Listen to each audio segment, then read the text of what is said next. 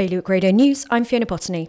Jersey's government is considering whether to further vary travel requirements for individuals who are not vaccinated against COVID and those who are. The Chief Minister said announcements would be made in due course, but said there wouldn't be any changes before the end of this month.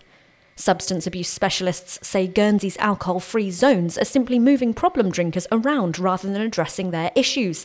It comes after Church Square was designated a drink-free area earlier this month as part of an anti-social behaviour crackdown. Jersey people are being advised to keep a smaller social circle and attend fewer large-scale gatherings to help avoid another wave of COVID this autumn. The advice follows concerns that there'll also be more colds, flu and other respiratory viruses this year due to islanders' reduced immunity from lockdown and mask wearing in 2020.